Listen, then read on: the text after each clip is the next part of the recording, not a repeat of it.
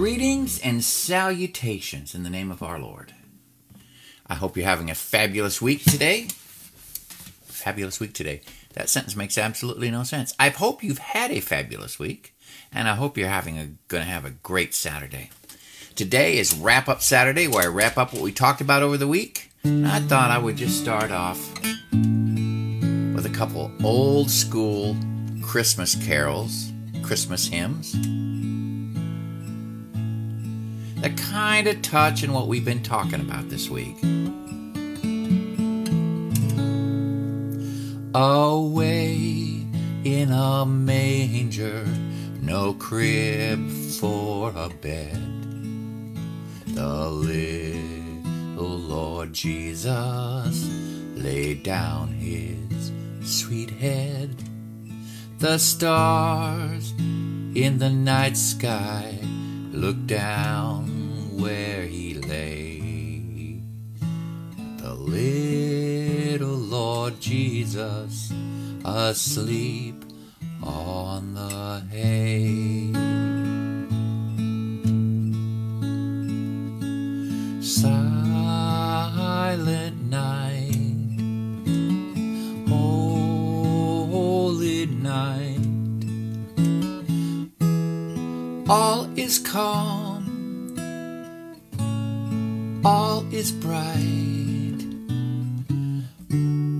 round yon virgin, mother and child,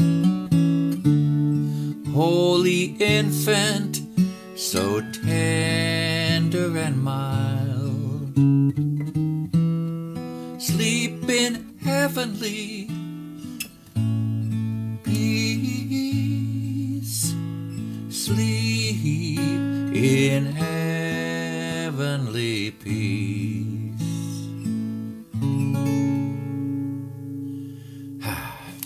I do love the Christmas season, don't you?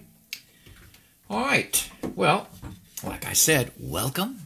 I hope you had a fabulous week. Well, today in Wrap-Up Saturday, we're going to just kind of put a little ribbon on what we talked about all week. We started off by talking about the genealogies in Matthew and Luke and comparing them. They are different. We were wondering why they were different. A popular consensus is that Matthew contains the genealogy of Joseph, and Luke is actually the genealogy of Mary. That's one explanation. Other explanations as to why they're different has a lot to do with the purpose being presented in these genealogies. First of all, genealogies from that culture didn't have to contain every name of everybody who begat anybody else on that list. For instance, Matthew's genealogy is very exact. There's 14 generations from Abraham to David, 14 from David to the exile, and 14 from the etc. You see how that works. Matthew was a man of numbers and accuracy and recording things. If you've ever watched the special The Chosen, I'd recommend it. I love how they portray Matthew. Very detail-oriented. And he split it up into 14. 14 is a very specific number. And so he split Jesus' genealogy up into 3 sets of 14, which had numerical significance to him. But there were a lot of names left out. Obviously, there was more than 14 generations between those events. So there's that. And Luke, he had a different purpose in his genealogy than Matthew. And he took Jesus' genealogy all the way back to Adam, where Matthew only went back as far as Abraham. But they both had the same result. They both show names of people great, people not so great, people famous, people not so famous. And I'm wondering, oh, hello, Henry. I think Tommy Toad will wait for another day.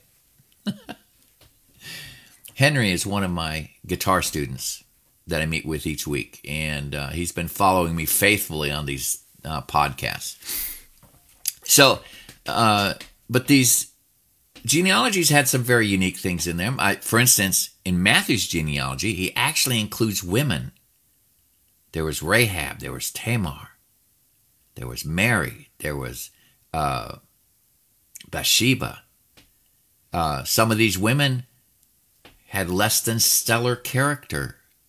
In fact, Mary was actually considered to be less than stellar in her moral fiber due to the fact that the baby she was carrying wasn't Joseph's. But we'll get into that in a second.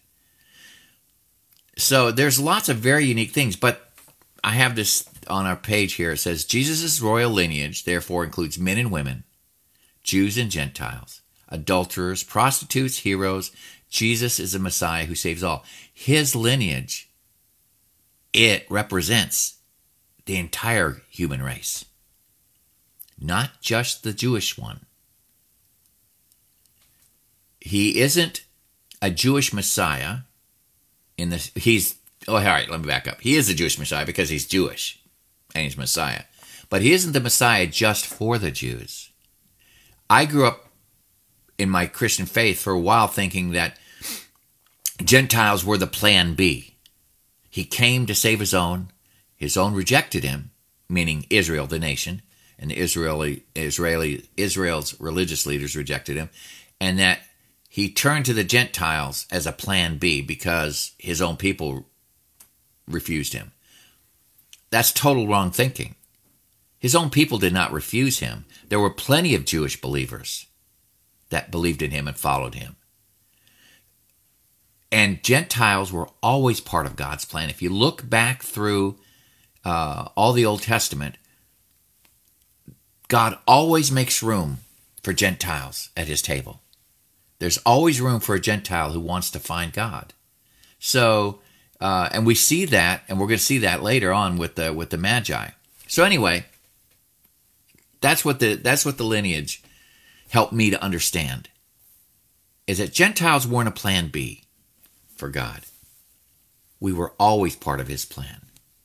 And Jesus' lineage represents Jewish and Gentile populaces.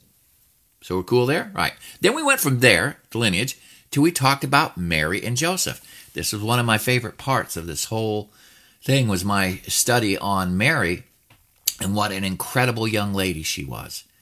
I don't know many young teenage girls that could have stood up to what this young lady had to stand up to for the rest of her life. When Gabriel appeared to her in a room and told her that she had found favor with God and that she was going to carry the Messiah in her womb. What a moment. What an incredible moment. And if you remember, I told you that how I taught that lesson to a Christian music class during Christmas season once. And I asked all the middle school girls, 13, 14-year-old girls, to raise their hand and said, would you consider it an honor if God said you were going to be the mother of Messiah, the one who would save the world from their sins? And they all went, yeah. I said, okay, now go tell your dad you're pregnant. And they stared at me in horror, realizing what that moment must have been like for Mary. Mary was going to have to tell her father that she was pregnant. And the father was going to ask, who's the father of the baby? What is she going to say? She has three choices. She could say, God is, which would be hard to prove because God hadn't spoken to anybody in 400 years. An angel showed up and told me. Nobody's seen an angel for 400 years, with one exception. She could lie and say that she was taken advantage of. But there's something in Mary's character, as spoken to by the angel Gabriel, that tells me that lying wasn't really part of who she was. Or she could just shut up and say nothing. I don't know how she responded to that question, because there had to be a point when that discussion had to happen.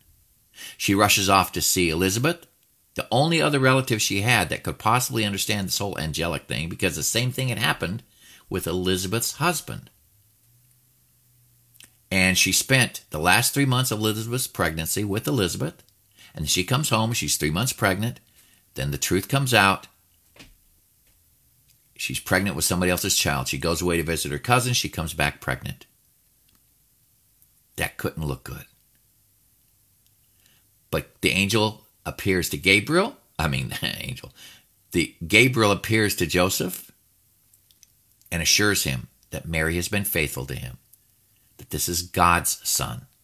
So Joseph, being an incredibly stand-up guy, being a just man, he takes her as his wife and protects her. They end up in Bethlehem. No room anywhere in this town. She ends up giving birth and puts him in a manger, which leads us to our next lesson that we had, the shepherds. The shepherds are out watching the sheep. Well, that's what shepherds do. Around Bethlehem, around Jerusalem and Bethlehem, there would be places to put flocks of sheep to be used for sacrifices, and these shepherds were watching these sacrificial sheep, and angels appear to shepherds of all people. Why wouldn't the angels appear in Jerusalem to the high priest? Say, the King of the Jews is here. He's in Bethlehem. And their own prophetic scripture said Bethlehem, Euphrates, was the place of the birth of the King of the Jews. Why wouldn't the angels appear to the high priest? There's a lot of questions there. But they appeared to shepherds, blue-collar, common, everyday, hardworking men. And they appeared and told them that Messiah has been born. And they gave them directions. And they went and saw the baby and they worshiped. We talked about how sometimes God uses the humble instead of the proud. How God uses the simple instead of the complicated. How God sometimes uses the foolish to confound the wise. I don't know if that was part of it, why he appeared to these simple shepherds instead of to the more sophisticated, well-read religious leaders in Jerusalem. Don't know. He appeared to the shepherds. Pretty amazing stuff. Then we went from there and we went to the Magi. That was fascinating for me. I thought the Magi was absolutely the most fascinating part of this.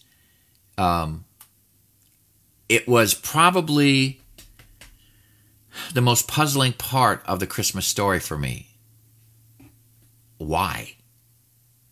Why would these people from the Far East know that there was a Savior, a Messiah, a King of the Jews? Why was there a King of the Jews that they knew about? I mean, they had to come from the area of what used to be Babylon, Persia, Iran, if you will, today. And the secret apparently lies in the book of Daniel.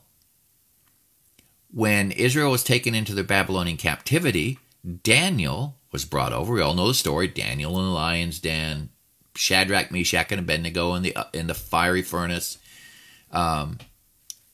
Daniel was promoted to be the head. In some translation here, say the head of the magicians. That's really a poor name. They're wise men. And then the name was Magi. Sound familiar?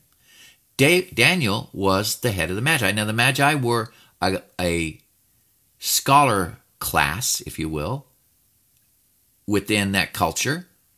And they were well disciplined in the various educational disciplines, astronomy, religions.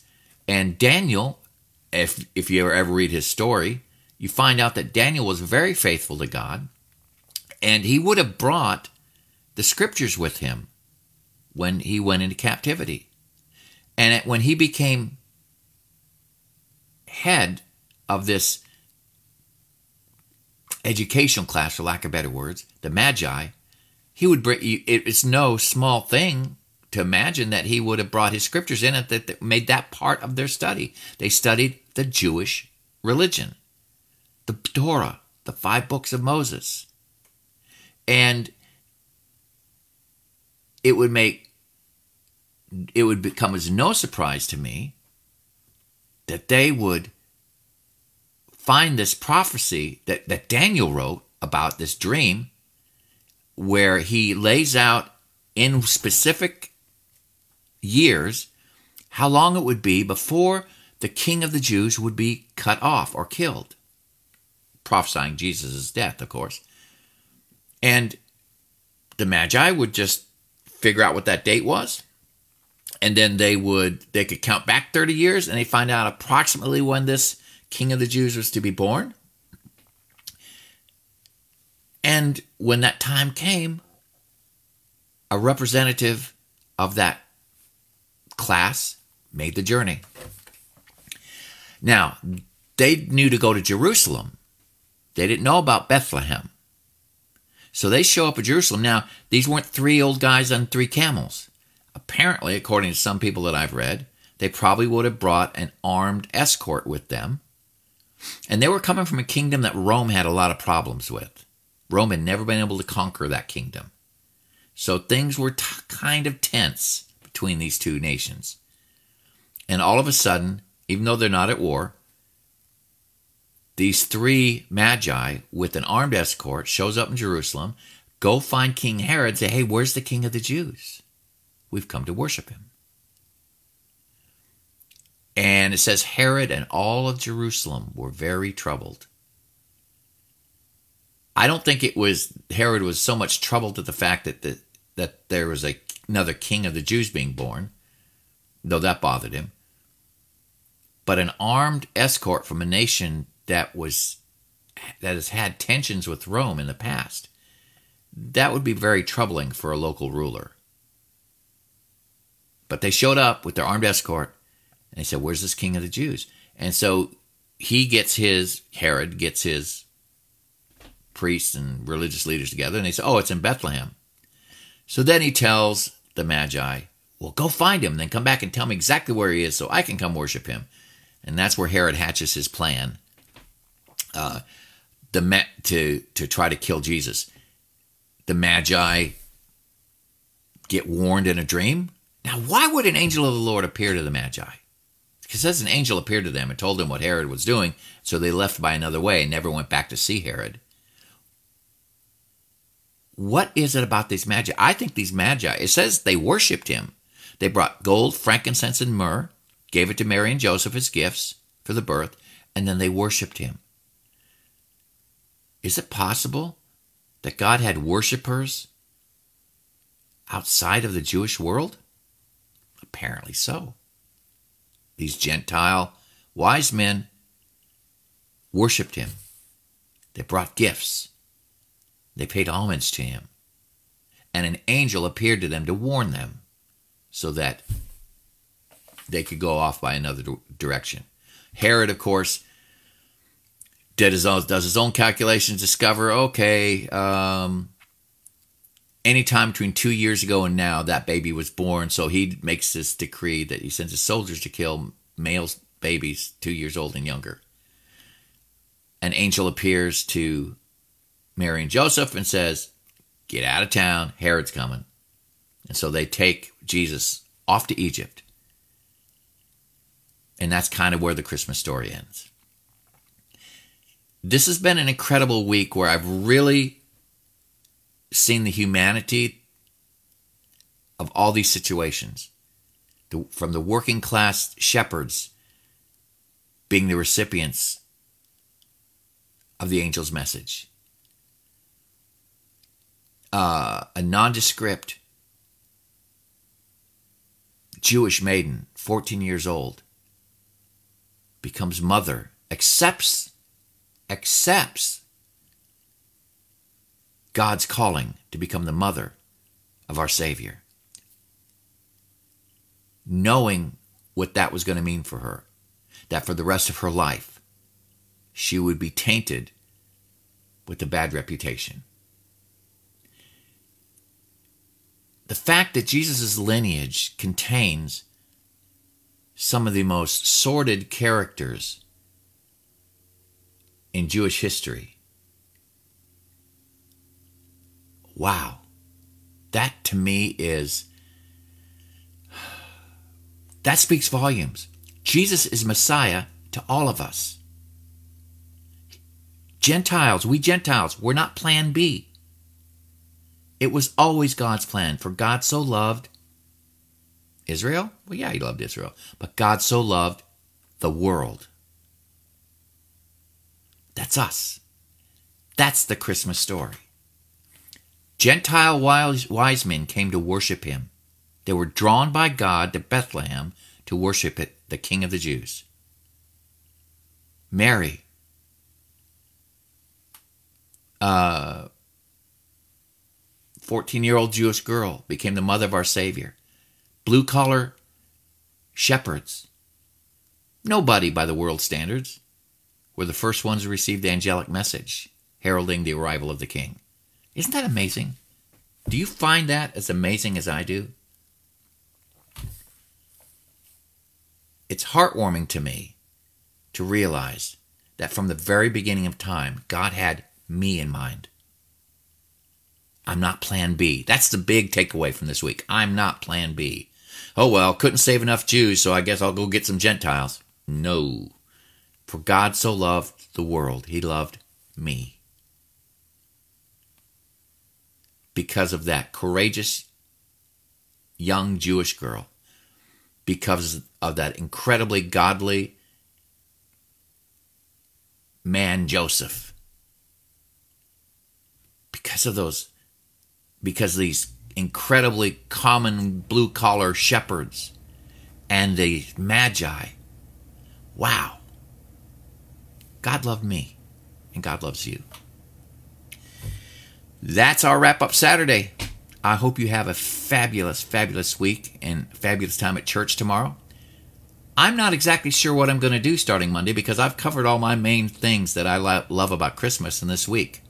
Got a couple weeks to go. I wonder what will happen. Maybe I'll sing some songs. Who knows? God's blessing to you. Merry Christmas. Mr. G, I'm out of here.